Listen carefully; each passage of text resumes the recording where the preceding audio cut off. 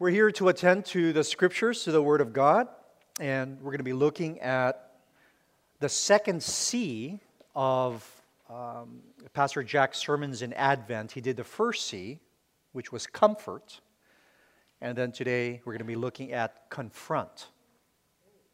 And so, before we do that, let us look to the Lord in prayer.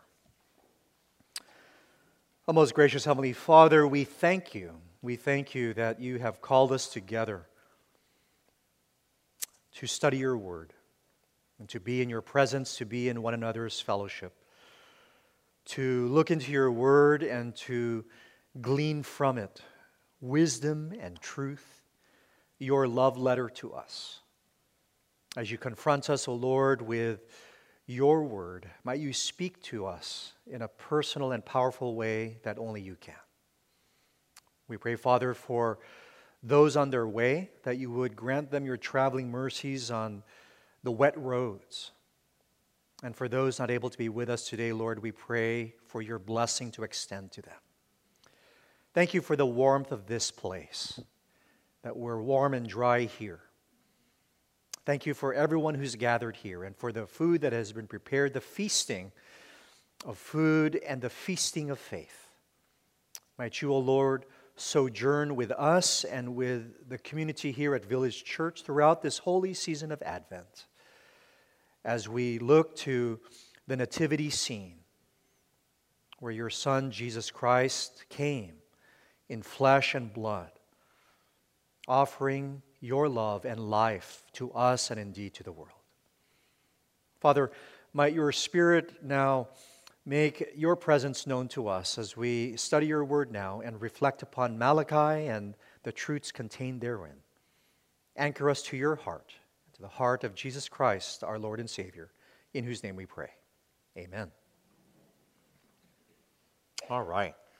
So we're looking at Malachi, the last book in the Old Testament there. Malachi chapter 3, verses 1 through 6, and then chapter 4, verses 1 through 5. Let us hear the word of the Lord. See, I am sending my messenger to prepare the way before me, and the Lord whom you seek will suddenly come to his temple. The messenger of the covenant in whom you delight. Indeed, he is coming, says the Lord of hosts. But who can endure the day of his coming? And who can stand when he appears? For he is like a refiner's fire and like fuller's soap. He will sit as a refiner and purifier of silver, and he will purify the descendants of Levi and refine them like gold and silver until they present offerings to the Lord in righteousness. Then the offering of Judah and Jerusalem will be pleasing to the Lord as in the days of old and as in former years. Then I will draw near to you for judgment.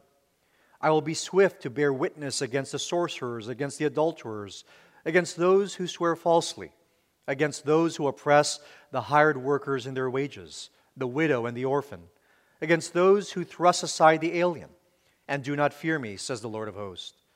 For I, the Lord, do not change. Therefore you, O children of Jacob, have not perished. And then chapter 4. See, the day is coming, burning like an oven, when all the arrogant and all evildoers will be stubble. The day that comes shall burn them up, says the Lord of hosts, so that it will leave them neither root nor branch. But for you who revere my name, the Son of Righteousness shall rise, with healing in its wings. You shall go out leaping like calves from the stall, and you shall tread down the wicked, for they will be ashes under the soles of your feet, on the day when I act, says the Lord of hosts. Remember the teaching of my servant Moses, the statutes and ordinances that I commanded him at Horeb for all Israel. Lo, I will send you the prophet Elijah before the great and terrible day of the Lord comes. He will turn the hearts of parents to their children and the hearts of children to their parents, so that I will not come and strike the land with a curse. The word of God for the people of God. Thanks be to God, indeed. So in the season of Advent, as I said at the beginning, Pastor Jack is going to be preaching on 4 C's, and this last Sunday he preached on comfort, where the Lord comes and comforts his people. Comfort ye, my people, comfort Jerusalem. In the midst of life's trials, in the midst of various storms of life, both individually and as a community, certainly the storms that Israel confronted in grand ways, the Lord provided his presence, right? The Lord provided his grace and his powerful promise. And so wherever the Lord is, the Lord comforts. This coming Sunday, Pastor Jack will be preaching on the second C, confront. Wherever the Lord is present, when we read it in Scripture and even in our own lives, when the Lord is present, the Lord confronts us, and in confronting us, changes us, transforms us in some way. Wherever the Lord confronts a person or a people, they leave changed in some way. Even though it may not be evident right away, but in some way, that person or that group of people or that community is changed. The power of God's Word, wherever God's Word is present, the Lord is present. And the Lord desires to accomplish a purpose. Now, what is that purpose? To love God and to love one another. Right? Those are the two basic purposes of why when God acts, in Genesis all the way to Revelation, and in order to free his creation, to free us to love God with all of our heart, soul, mind, and strength, and to love one another as he loves us. So what we see in these scriptures, in Malachi, and in all of Scripture, but in Malachi, is God is on a mission. And that's no different than all the other books in the Bible of God, who is love, is desiring his people, and by extension, from Israel and through Israel, a message to all the world that all are to love God and to love one another. Now, Malachi, even though Malachi is here as the last book in the Old Testament,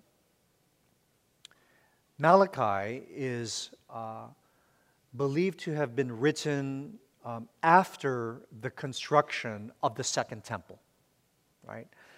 Malachi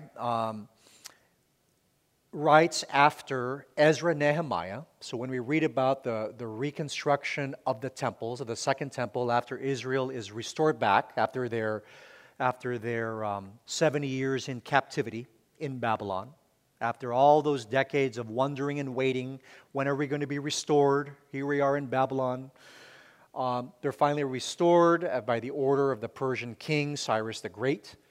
They go back. Ezra and Nehemiah account for us how the Second Temple is rebuilt, and they spend a great deal of time in rededicating the temple, and to restate the law, to restate the Mosaic law, just as what Joshua did in Exodus when they were, or in the Exodus, not in the book of Exodus, when the Israelites are about to enter the Promised Land. Because of a new generation of Israelites that had been born in the desert during the Exodus, they had to restate. Here is the law. Here is the promise of God. This is how we worship God. This is how God desires to be worshiped. This is how we express our love for God. And so likewise, the Israelites that were restored after the exile, many of whom were either older adults by that time, or who had been born in Babylon and who had not been exposed to the homeland for all intents and purposes, now had to be recalibrated, had to be reset, if you will, that here is the stories that our mothers and grandmothers taught us. Let us restate the stories of creation. Let's restate the covenants with Abraham and with Moses. Let's restate our experience, the pivotal and formative experiences of the Exodus. Let's restate the Psalms. Let's restate the Mosaic Law. Let's restate all those things in order so that a present and a future generation will know of the faith, will know of the living God, the God of Abraham, Sarah, Isaac, Jacob, Rachel, to know that it's a living faith. It's not a dead faith. And that it's so important for not only our individual faith and identity, but even more so, the identity and faith of us as a community and as a nation, and by extension of the entire world. Yesterday morning, as Grace and I were having breakfast, and you all know that we always have breakfast together, except for Sundays, because I come here earlier. But every day, without fault, we always have breakfast. After the boys are heading off to school, back their lunch and so forth, I always, without fault, prepare our French press coffee. Have a coffee, have some eggs, right? Have a toast. Well, yesterday, Grace had made the day prior this huge pot of solongtang, which is the Korean beef broth, where you boil the beef bone, right? Nicole, you know solongtang. It's really good, right? You boil it with onions and with parsnip and garlic, and you just boil it until the broth is like white. It's really good, right? So there we were, had some radish in there. It's really good, and chopped up some green onion. So you put it in there. So as I was about to eat the soup, and our conversation went to something about strength and courage and so forth. Oh, I think it was because the boys were preparing for a test or something. And I said, oh, you know, my reading this morning before I got up, because when I wake up in the morning and I'm still laying in bed, I look at the news feed, like what's happening in the world, and I look at the Psalms. And the Psalm reading, I said, yeah, you know, this morning's Psalm was from like Psalm 33. And it said something about, you know, kings place their trust in their armies, and warriors place their trust in strength, but we ought to place our trust in the Lord. But I wasn't quite sure, and so she said, well, you know, let me look at the Bible. You know, let me just look and just double check. So she started to flip through, and she went to Psalm 33. The moment that Grace started to read Psalm 33, as I was about to put to taste the soup, lo and behold, there was a piece of green onion that floated towards the spoon, and you know what shape the green onion was? In the shape of a heart. The shape of a heart. And then there was another one that floated next to it. It was two hearts. And I have a photo if you want to see it. And I said, this is a perfect story for me to tell to the Bible study and to the boys when they come home from school. Because one, it's so cold, right? Soup is like, as Jack said, you know, comfort food. Like, wow, this is so comforting.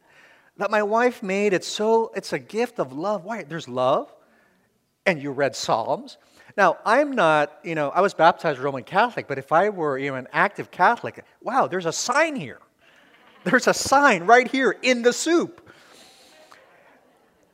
Now the soup, solongtang, right? This beef broth is, in all Korean households, soup is love.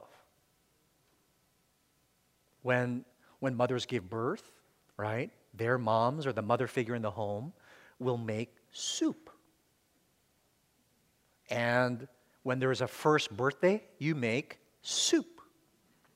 And when there's a 60th birthday, 80th birthday, you make soup. And when I come home from a trip, Grace makes soup. Now, different kinds of soup for each of those occasions. Now, that drives home the point because that's what's happening with these prophets after the exile. Now, they're not making soup, but what they're doing is they're instilling love. Love in the family, in the community, to share the stories of what love is about. Now, here's the problem, as we'll now see in Malachi. There was a problem because even as the temple was reconstructed and faith was being reconstructed, okay? The building was being reconstructed, and the people were being reconstructed. But as we'll see in Malachi, something was going awry. And what was going awry? God is finding that the hearts of the people and the priests were not really deeply loving God as they ought to. That the orthodoxy wasn't matching with the orthopraxy. The right belief wasn't matching with the right practice. Orthodoxy, right belief. Orthopraxy, right practice or right living. That there was a mismatch. Malachi, as I put in your outline, the whole Malachi, is divided into 6 oracles, 6 messages of God using the prophet Malachi as almost like a prosecutor that's issuing 6 indictments. And the indictments come in the form of questions. The questions are anticipating the questions of the heart that Israel is asking, to which God has already answered. Because we know that the living God, as we see when Jesus confronts people, He knows what's in our heart, right? He knows what's lurking in there, whether we say it or not. And so what Malachi is doing in these 4 chapters is that God is using the mouthpiece of Malachi and his writings and his teachings to confront Israel with the lackluster love, the lackluster worship, putting the question in their heart or on their lips that's coming from their heart, and then saying, here's how I'm going to respond to your question. Okay? Here's how I'm going to respond to your question. And in each of these times, God is confronting them in a way that is a loving judgment. He wants Israel, He wants His people, and by extension, He wants us to be truthful in our heart, because He knows our heart, and to worship Him and to love Him and to love one another in a way that gives glory to God, so that the community then could be this shining beacon that, wow, the world can see, wow, that people are a people who know their God, who are loved by God, and who loves God with all their heart, soul, mind, and strength. So here are the 6 oracles very briefly, but then we're going to look at Oracle 4, 5, and 6, because that's where our text today overlaps with those oracles. But the first 3, I note here in your outline, the first oracle is found in Malachi chapter 1, 2 through 5. And the question that is asked there, so you'll know where each oracle is based on a question. Like there's a new question. So each section has a question. And so the first oracle in chapter 1, verses 2 through 5, is asking the question, how have you loved us? Okay, that's the first question. How have you loved us? Israel's wondering, well, okay, we're still facing some challenges. What are those challenges? Well, the Persian Empire is still in play, right? Even though they've been restored, temples rebuilt. There's a puppet king here, so we still have our conquerors. They're still here. There's still the usual challenges of being a community. Some people who get the promises of God and some who don't. So we still have those challenges. And so the question is, so how have you loved us? He anticipates that question from the Israelites. And then he answers it. This is how he answers it very quickly. We won't spend too much time on chapter 1. This is how I love you. I love Jacob. Even though Esau, his brother, they're related, I still love Jacob. My promise to Jacob from way, way, way back, centuries ago, is still intact. I still love Jacob, and Jacob, of course, is renamed Israel. So my love that was proclaimed to Jacob is still here. Okay, so that's oracle number 1. The indictment, of course, is, don't question my love for you. I still love you.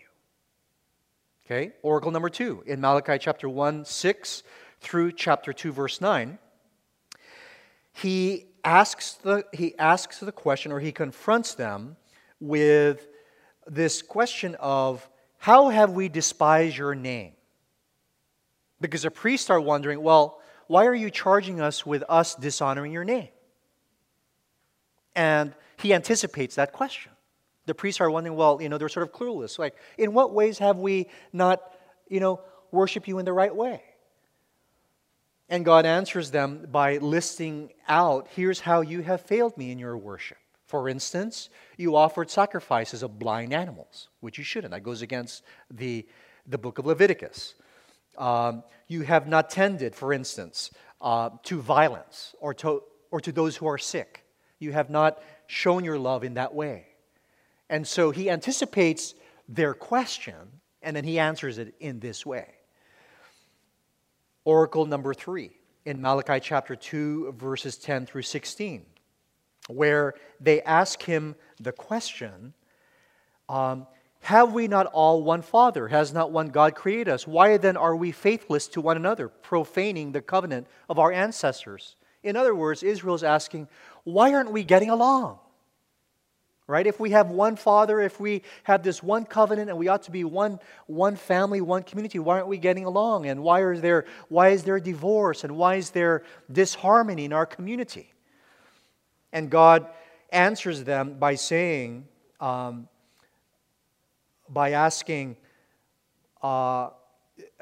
saying that He is the God of justice. He's the one who still calls them to covenant faithfulness. That even as there's disharmony and they're not honoring each other in their relationships, He still calls them to be faithful to each other. That those covenant promises to be faithful to each other, to be loving toward each other, is still in play. So even as they're pondering, in what ways have we not loved each other in our human relationships, God answers, you're right, but that's not an excuse to continue doing that. Continue loving each other. Continue doing what I had commanded way back when in the Ten Commandments. And so now we get to Oracle 4, 5, and 6, which is our text for today. And so Oracle 4 in Malachi chapter 2, 17 through chapter 3, verse 5, that's Oracle 4. It asks the question, how have we wearied Him? How have we wearied Him? How have we made you tired? How have we, by saying all who do evil are good in the sight of the Lord and He delights in them, or by asking where is the God of justice? So He asks them that, He lifts up the question to them from their heart. In what ways have we made you tired of us? In what ways have we called what is bad good and what's good bad? Have we done that? And in that rhetorical question, he in essence says, yes, you've done that. And here's my response. I won't leave you in that state, but I'm going to come to you and provide a messenger for you whose word will be like refiner's fire or like fuller's soap. Now, I'm not a silversmith, right? I've never really melted metals, and I'm not a shepherd in the sense that I've never scrubbed sheep's wool. Fuller's soap is that brick-like soap that you really can't use to take a shower, right? It's really to scrub the raw wool from sheep in order to clean it. And the promise that is being proffered here in this question is, in the midst of all that you're doing wrong, I'm not going to leave you in that. That here's a demonstration of my love, that I'm going to give you a messenger. And that messenger, when he comes, is going to offer a word to you that will refine you like fire, with fire. That he will be like that fuller soap that will scrub you clean. That will clean you out. Wow, that's a harsh thing, right? Refiner's fire and like fuller's soap. Now, when we go to chapter 4, that messenger is identified as Elijah. Remember Elijah, way back there in 2 Kings, prophet Elijah walking with Elisha, and Elijah, with a J, right, is brought up by a chariot of fire. Like, He didn't die. He was just brought up. And Elisha looks at that, and Elijah is there in heaven. And the Israelites had identified that tradition and that story that Elijah, who was brought up to heaven, will somehow come back. And so they identified, okay, that messenger who'll come, who'll clean out our hearts, who'll refine us, will be Elijah. And of course, we know from the New Testament, by the time John the Baptist starts preaching things, the Christian community who wrote the Gospels will identify John the Baptist as the one who is like Elijah. The messenger who Malachi is talking about here is John the Baptist. And that he's the one who will pave the way. He's the one whose message of repentance will pave the way to refine the heart by calling people to repentance, to pave the way so when Jesus begins his ministry, Jesus then will offer that message and promise of, at the cross and resurrection to free us. But John the Baptist is that advance team that will pave the way, that will then prepare the way so when Jesus begins his ministry and confronts us with our sin, confronts us with all the things that prevents us from truly worshiping God and loving one another. And so that messenger there, Malachi is talking about, will come, he says, will come to prepare the way before me, and the Lord whom you seek will suddenly come to his temple. And so in that fourth oracle, he's addressing that point. I will not leave you in your disobedience. And I'll take care of it in this way by sending a messenger who will clear the way like refiner's fire or like fuller's soap. Then we get to the fifth oracle. The fifth oracle in chapter 3, 6 through 12, where God answers the question, so how do we return? If Israel asks the question, so how are we going to return to you? If you're telling us that we ought to worship you better, we ought to, or rightly, worship you rightly, if we ought to honor each other more, if we're not to practice sorcery and adultery and lying and all the catalog of sins that are there in chapter 3, what do you want us to do? Now, chapter 3 will go on to say, well, here's one way to do that, by offering your tithes. By offering your tithes. And this is one important aspect. You have neglected your tithes. Now, I won't be talking about the One Village campaign pledge, but if you haven't submitted your pledge, it's still open, okay? One of the La Costa Glen members yesterday had, as he was exiting out, he was asking about the tithe and pledge, and he made the observation, I didn't even have to say anything. He said, yeah, Jesus doesn't really preach upon tithes much, he said. And I said, yeah, he doesn't really mention so much about the word tithing, but Jesus does talk about giving your whole life, that there is the tithe. The tithe is not so much 10% as it is about what? 100%. To giving of yourself, and that's why he talks about the widow's mite, right? That even though the widow gave that little coin or coins, she was giving it the fullness of her heart. There's the tithe that's pleasing to the Lord, isn't it? Not so much the amount. The amount is whatever the amount you're going to give, but is your heart being given? And so in that passage, in this fifth oracle, as we're saying, so how shall we return? How shall we repent? How does the Lord answer that in chapter 3? He answers it in two ways. One, he says, notice here he says, ever since the days of your ancestors, you have turned aside from statutes and have not kept them. Or backtrack, verse 6. For I, the Lord, do not change. Therefore you, O children of Jacob, have not perished. Ever since the days of your ancestors, you have turned aside from my statutes and have not kept them. Return to me, and I will return to you, says the Lord of hosts. But you say, how shall we return? And then he goes on to talk about the tithing. How does he answer that question? How shall we return? He says two things. One, I have not changed. I have stayed still. There was a wonderful New York Times article last year talking about how the importance of parenting and using the metaphor of being like a swimming pool wall. Swimming pool wall.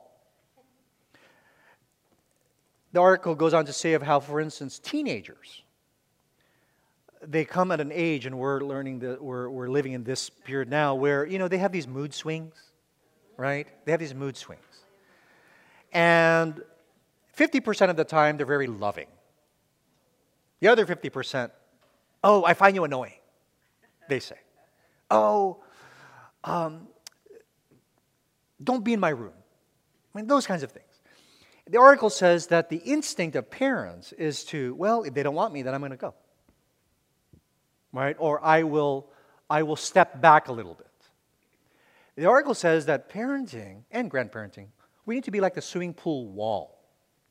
Sort of like when children are learning how to swim. That they need to know that you're remaining. That you're not going anywhere. Not that remain in the room, but in your parenting and in your loving and in your relating, don't retreat. Even if they find you annoying, or they say, I'm mad at you, or I hate you, or all that stuff, whatever they say, they need to know deep inside, in the midst of their mood swings and all the stresses of being a teenager and growing up and all that you are rock solid right there, almost absorbing and still loving. That passage says, For I, the Lord, do not change, therefore, O children of Jacob, have not perished. Ever since the days of your ancestors, you have turned. You have turned aside. You, Israel, have turned. I haven't turned. You have turned. You have gone this way and that way. And what's the Lord doing? I'm right here. I'm right here. The living God who is rock solid for you. For you. I've watched you go this way and that, wandering, stressing, doing all sorts of things, praying, struggling, and I'm right here. And they're asking the question, which is our question too, how do we return to you? And then he does this lesson on the tithing. Why the tithing? Because as Jesus later teaches, remember, where your heart is, when you give, it exhibits where your heart is. And in your giving, again, this is not financial giving. This is not a Bible study on stewardship of money, although that's part of it. That's an important part. But in your giving of yourself, he spends an extensive time in how do you give of yourself in taking care of who? The widows, the orphans, the wages you pay to your workers, the alien, the stranger in your midst. I put here in the question in the back on page 2 of your sheet for further reflection. If you Google hunger and Bible or poverty and Bible, there's over 100 texts in the Old and New Testament spent on how do you take care of those who are forgotten, those who are struggling, those who are hungry, those who are naked, those who are widows, those who are orphans, those who are prisoners. Again and again, in the Old Testament, in the prophets, in Jesus' ministry, in the early church, Acts of the Apostles, and in Paul's letters, why does the Bible care so deeply about the community taking care of those who are weak, those who are vulnerable? Because when the community offers itself, there's the offering, when the community offers itself, that is a demonstration of, do you love God and love one another? There's a direct correlation between the two. How you care for the vulnerable among you is a clear demonstration of the faith and love that you have for the Lord and for one another. And that's why the prophets in the Old Testament and Jesus' ministry, they are so harsh on those who don't care for the widows, orphans, the hungry, the naked, the prisoners, and so forth, right? They reserve their righteous judgment against those who don't care about the widows, orphans, hungry, naked, prisoners, and strangers in our midst. And so that's what Malachi is doing here, to draw Israel's attention that this is what repentance looks like. This is what right worship looks like. Giving of ourselves for each other and indeed for the world.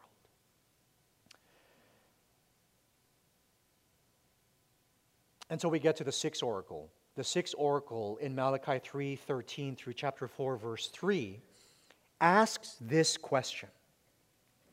And this is a very good question because this is asked by everyone. Even my sons ask this, and students in our Sunday school ask this question too. Here's the question, and even some members of the church have asked me and the pastors this question. Here it is. Chapter 3, verse 13 and 14, and then it goes all the way to chapter 4. Here's the sixth oracle. You, Israel, have spoken harsh words against me, says the Lord. Yet you say, how have we spoken against you? And here's their question. You have said, it is vain to serve God. What do we profit by keeping His command or by going about as mourners before the Lord of hosts? Now we count the arrogant happy. Evildoers not only prosper, but when they put God to the test, they escape. What is the indictment? What's the question of the heart? In short, the Lord is saying, you are asking, why do we have to follow all of this? How does it benefit us? Why care about the Scriptures? Why care about old stories? Why care about Leviticus? Why care about the genealogy in Matthew? Why care about all these things? That's what they're asking. What benefit, what profit does it do to us, to gather together when, we could be hanging out and doing some other things? What does it profit? And then he goes on to say, what does it profit when those who are evil, when those who are not following you, they look like they're doing just fine. They're flourishing, and in fact, they escape. And they get away with it. Why do we have to follow? He's asking that question. And how does he answer that? I will vindicate you. My sure judgment will come. And is coming. You don't have to wait for it. My sure judgment is coming. It's a hard thing, but the benefits will inure beyond your thinking and imagining. Yesterday, one of the La Costa Glen residents said, this idea of repenting and turning and God judging and so forth. He said, every time that we read about repenting and God's discipline and judgment, it seems so hard and harsh, but necessary. His face was pained when he said that. And I said, when I read those passages, and it compares it to like this, the fire burning. And in chapter 4 it says that it will go to the root and the branch. That God's judging, refining fire will go to the root and the branch. I compare it to like orthodontic work. Right? Orthodontic work. It's just slow. It's a science of slowness. 5 years, $5,000, my teeth. All the appointments. All the replacing of the rubber bands and the wires and so forth, and all the things that my parents had to do to bring me to the appointments just to be sure. And even when it was removed, right, what happens? You have to put your retainers. So even after the refining happens, it's a daily. You have to keep at it. You have to keep at it, right? Teeth moving to put it in shape, but it has to be retained. It's a daily refining to the root and to the branch. Daily. It's not just a once in a lifetime. Now, when it says the days of the Lord, the day of the Lord is coming. Oftentimes when the Scripture uses that phrase, the day of the Lord, and sometimes it could be actually a one day, a single day, the day of the Lord. Oftentimes when it says the day of the Lord, it refers to the season. The season of the Lord is here. This goes back to when Grace and I tell our boys, back in the day, when we were growing up, to which our boys very sarcastically say, oh, why? Did you have lights back then? To which I retort sarcastically, yes, the year after we got rid of our Conestoga wagon, right? But so back in the day, so when we say back in the day, it's the a generation, right? The day of the Lord. Well, what's the day of the Lord coming? Jesus coming, when he was born, right? Yeah, he came in a particular day, but his season of ministry. Now, when is his season of ministry? Was it just the 3.5 years of active ministry with the disciples? Yeah, it was that. But it's even now, right? He's the living Lord who continues to minister among us. And so the focus of Malachi is the Lord is refining a people every generation, preparing the way, calling us back to return to Him and to offer right worship, right living every single day, every single season. The day of the Lord is now, isn't it? And tomorrow. God calls us every single season to offer ourselves to Him to the glory of God. Let me just say in closing as we end this time so that we could go into some Q&A. As we know, the prophets, and Malachi included, use these phantasmagorical language, right, to wake up people. Talking about the day of the Lord will come, will bring evildoers like stubble, that those who revere my name shall rise with healing in its wings. You shall go out leaping like calves. Now, when Jesus came, were the people leaping like calves?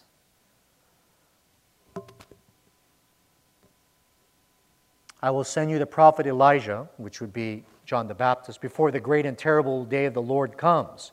Was the day of the Lord, the day that Jesus appeared, was it a great and terrible day when He came? The prophets used this type of language to really drive home the point that when God confronts a people, it will be a great and terrible day for those who didn't expect it or those who deny Jesus, that no, you're not the Messiah, no, you're not the promised one. It's terrible for them. What the prophets do and what Malachi is doing here is saying, the day of the Lord is coming. And we know that Jesus comes. It is a terrible day for those who live in darkness. They don't care for Christ and so on and so forth. But His coming really confronts people in our sin, in our captivity, in all the ways that we seem to be chained to what we want. And He wants to free us so that we would love God and love one another, worship God in a way that is well-pleasing to Him. Right? That's what He's doing. And so it may not appear at first or second glance, wow, Jesus' ministry wasn't terrible. It wasn't, this great light show. But in another sense, it is because His ministry in many ways was subtle. And when He confronts people with that little question or a little parable here and there, He's working at the heart. And then when the cross comes, world, watch out. And then when the resurrection comes, really watch out. Because God is on the move. And when God is on the move and God confronts us, watch out. Because you're going to be changed. So watch out, world. Jesus is coming. Amen. All right, let us engage in some Q&A if we have time. Yeah, we have some little time here. The choir is singing the Messiah this weekend, and as we have been singing, working on all the different choruses, there are 20 choruses that we're going to sing, and really it relates to this 100%. When it talks about purifying, what is the chorus that we're singing about purifying? He shall purify. That's what we're going to be singing this Sunday, and that's straight out of the Scripture. And as we go along, week to week, reading and singing these, you internalize it as you go along, and it really is a preparation and an Advent preparation for what we're doing. Right. People just think, well, okay, the choir just rehearses and they get up there and sing. but we are internalizing the message of Christmas as we do that. And I just want everybody to know that we are doing that. Wonderful. Yeah. Thank you to the choir and to Juan Carlos for prepping so carefully on that. Yeah, Handel's Messiah this coming weekend, December 8th and 9th. But yeah, the music and the message of preparing us in the season of Advent. Also, one other little thing. My next door neighbor is Catholic, and she said to me this week that the, what do you call the pastor at the Catholic Church? The priest. The priest. That the priest said, if you want to totally understand the message of Christmas, go and see the whole Messiah. Mm-hmm. There we go. I thought that was interesting. Wonderful. Hear the Messiah to prepare them for the Messiah. Arlene. I have a question about the fact that this is the last chapter before we go to the Gospel, the New Testament. And you were saying that it was actually written later. In other words, I guess, is there some meaning to the fact it's the last one? That for some reason it's in that position in the as opposed to chronological. Yeah. Right, as opposed to chronological. Yeah. I think one of the considerations of placing it here, of course, before the intertestamental period and we get to Alexander the Great and then the Roman Empire, is that the pivot of the post-exile, right? So Malachi would be, along with Zechariah, who is right there before Malachi, were the prophets post-exilic. Number two, the fact that chapter 4 ends on the note, I will send you the prophet Elijah. And then John the Baptist's ministry in the New Testament sets out as he is being identified as like the prophet Elijah. Makes that a seamless reading into there. Piggybacking on that in the chapter 4 where you talk about Elijah, and then it goes on to say, if children refuse, I'll come and put the land under a curse, where you talk about parents disciplining or convincing parents to look after their children, Yes. and children to look up to their parents. Yes. And that last sentence, if they refuse, I'll come and put the land under a curse. What does that mean? So let me, so the question is on Malachi 4, Yes. 6, where it Yes. says, he will turn the hearts, he, the prophet Elijah, will turn the Right. hearts of parents to their children and the hearts of children to their parents, so that I will not come and strike the land with a curse. The short answer of that is, if you look on your outline, point 4 of the outline, where I make reference to John the Baptist, specifically Luke chapter 1, verse 17, that describes John the Baptist and his ministry as, quote, with the spirit and power of Elijah, he will go before him meaning Jesus, to turn the hearts of parents to their children and the disobedient to the wisdom of the righteous, to make ready a people prepared for the Lord. So in short, in John the Baptist's ministry of repentance and baptism of repentance, what he's doing is calling forth the people of all ages, children to parents, parents to children, so that they will love each other in a way that they had not. It's a shorthand way of saying to live out the fifth commandment, honor thy father and mother, so that by the preaching of repentance, and then when Jesus comes, he seals the deal, if you will, and says, in essence, makes the family whole, makes their love whole once again. Offer you God's blessings as you break up into small groups, and this has been a wonderful year, a wonderful season, a wonderful month. Not that it's over, but this is the last study. And so why don't we look to the Lord in prayer. Father in heaven, as we close out this season, this month, and indeed this decade, Lord, with these Bible studies, we're grateful that no matter what season it is, no matter what time it is, O Lord, you are the God whose love is unending and unfailing, the God whose delight and desire for us never changes. You are the God who continually and constantly and consistently loves us and pursues us as you have pursued a people in every generation.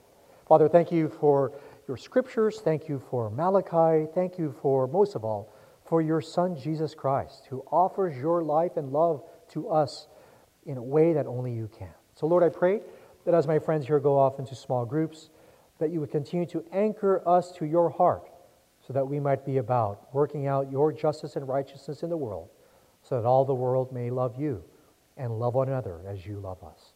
We pray these things in Jesus' name. Amen. Thank you, everyone.